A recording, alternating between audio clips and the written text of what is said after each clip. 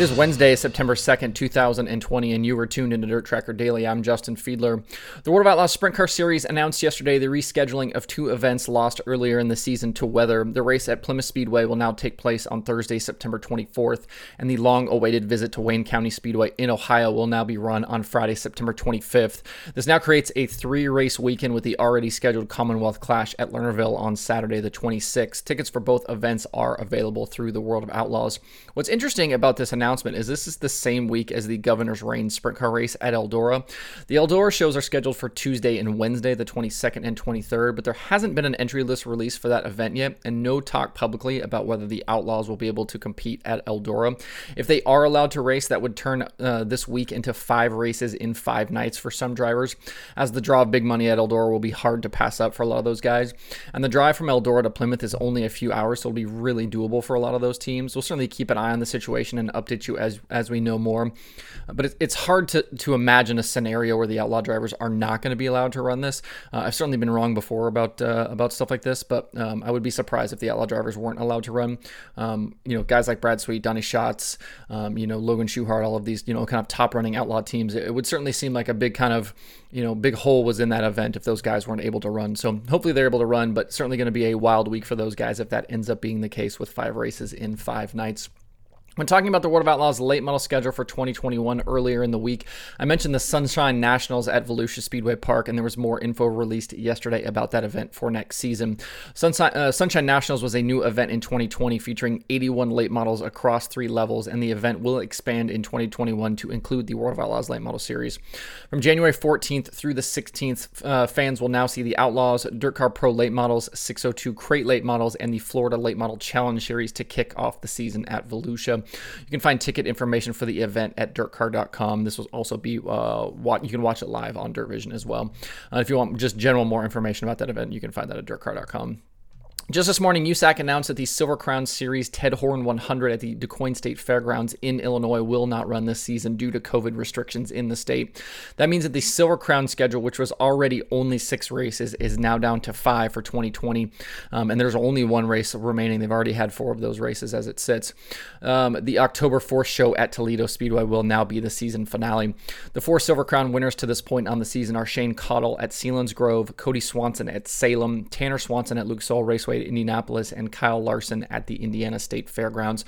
Justin Grant is actually the current Silver Crown points leader. For more information on the announcement, visit usacracing.com. Only a handful of races in the Dirt Tracker database for the Lucas Oil Late Model Dirt Series up to this point, but I jumped in. I wanted to kind of take a quick early peek at some of the numbers. I tweeted a few of these things out from the Dirt Tracker Twitter account as well. The first thing that really stood out to me was how impressive Tim McCready's run at the North-South 100 was a few weeks ago at Florence Speedway. McCready won Heat 3 and finished 7th in Heat 6, which put him outside a transfer spot in the feature and on the pole of the night's second B-Main. A second place finish in his B-Main put him starting 20th for the 50,000 to win feature. Jimmy Owens ended up leading 85 of the 100 laps in that feature, but McCready methodically picked his way to the front and was leading by lap 88. He held on to win, as we know. He also ended up being the night's hard charger, advancing 19 positions. In the 350 races in the Dirt Tracker database between the 4 series, the hard charger has also been the night's winner only on 5 occasions. It's happened 3 times with the All-Stars, once with the World of Outlaws Sprint Cars, and once with Lucas. That's only 1.4% of races where the hard charger is also the night's winner. Pretty crazy stuff there. In the series' last 8 races, only 2 drivers have finished in the top 10 all 8 times, and they are obviously no surprise, Jimmy Owens and Tim McCready. McCready's average finish over that span is 3.5 with 3 wins, and Owens' average finish is 2.75, also with 3 wins. And in those 8 races, there have been 440 laps completed, and Owens has led an incredible 338 of them. That's nearly 76% of the laps Jimmy Owens has been out front. It shows why these 2 guys are leading the standings and doing what they've been doing this season. Been really, really strong, the 2 of them. Especially Owens. Owens has just been out of this world. Other drivers that have had strong runs recently with the Lucas Oil Late Model Dirt Series include Brandon Overton, Dale McDowell, and Chris Ferguson, who actually has 3 fourth-place finishes in his last 3 starts. There will be more Lucas races hopefully added soon, and definitely more stuff to talk about. I would like to get the remainder of the 2020 schedule in as soon as possible. And, with the dominance from Owens this season, it's going to be interesting to kind of take a look at some of those numbers like laps led that I just kind of talked about and see what that kind of looks like over the course of the full season. We've talked about many times on the show about his massive lead in the standings, and it'll be kind of curious to see how some of that actually looks with the results and some of the stats. So we'll certainly talk about that more once I get some more of those races put in, and I'll continue to add races as they happen as well. So that number will continue to grow. Right now there's 8 races in, and obviously there'll be more soon. So keep an eye out for that. To see more stats and numbers, you can check out all of that stuff at dirttracker.com/analytics. If you're looking for other shows to listen to this week, there are a bunch of new episodes across the different dirt racing podcasts. Wing Nation has Sheldon Hodenshield, Spencer Baston, and Steve Beitler. Open Red is back this week with a new co-host. That's not me. Rob Blount, one of their Dirt Vision guys, is now the new co-host for Open Red. Him and Ross had Kyle Larson on this week, so check that out if you would like to listen to that. QuickTime has Brad Sweet, Matt Stelzer, and Jason Martin. There are also new episodes of the TJ Slideways podcast, Wednesdays with Wayne, and the Dirt Nerds. There are also new episodes of the SprintCarUnlimited.com podcast and Ohio Dirt. To see a full list of all episodes and shows, you can check that out at dirttracker.com/podcast. That updates automatically. So whenever new shows are posted, you'll get those immediately on that page. Kind of nice thing, just go check that out. Everything's new right there. Also today, there is a new episode. Actually, it was new last night, but new this morning in your podcast feeds. There's a new episode of Dirt Tracker Conversations.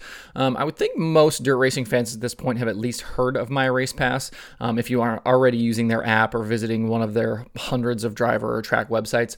The company was started by 3 friends, and I spoke with one of them, Josh Holt, to kind of hear the story of My Race Pass, how they got started, and how things have grown and kind of what's next. About an hour conversation between me and Josh about kind of all things My Race Pass, and this was a really fun one for me as somebody who is interested in technology and a web developer and all of those things. This was something I was super interested in hearing about. Was all of the things that they've done to kind of build that company to the point it is today. So really fun one. Check it out where you get podcasts or on YouTube. Like I said, right in this podcast feed, should be pretty easy to find. Streaming schedule for tonight is quiet again, only USAC 24/7 on the list. Things kind of start ramping up tomorrow. There'll be a ton of stuff to preview over the next couple of days as we kind of get closer to the weekend. It's been a quiet 3 days here to start the week. There hasn't really been any midweek shows to talk about. So, but everything kind of jumps back off again tomorrow with plenty of things to talk about for the weekend. World of Outlaws late models are back. World of Outlaws sprint cars are back. Plus all kinds of other things are happening. The Race Saver 305 Nationals actually was somebody asked me about on Twitter this morning. So plenty of stuff to talk about for the weekend. We will do all of that, as the shows kind of progress here this week. So stay tuned for all of that. That's it for the show today. You can find Dirt Tracker daily on Apple Podcasts, Spotify, Stitcher, or where you get podcasts. Please subscribe and leave a review. You can also watch the show every day on YouTube and Facebook. You can email the show at info@dirttracker.com, and you can follow along at facebook.com/dirttracker, twitter.com/dirttracker, and the website itself, dirttracker.com. You can follow me personally on Twitter at Justin_Fiedler, and don't forget to sign up for the Dirt Tracker weekly newsletter. Thanks everybody for tuning in. Hope you have a good Wednesday. We'll be back tomorrow for more Dirt Tracker Daily.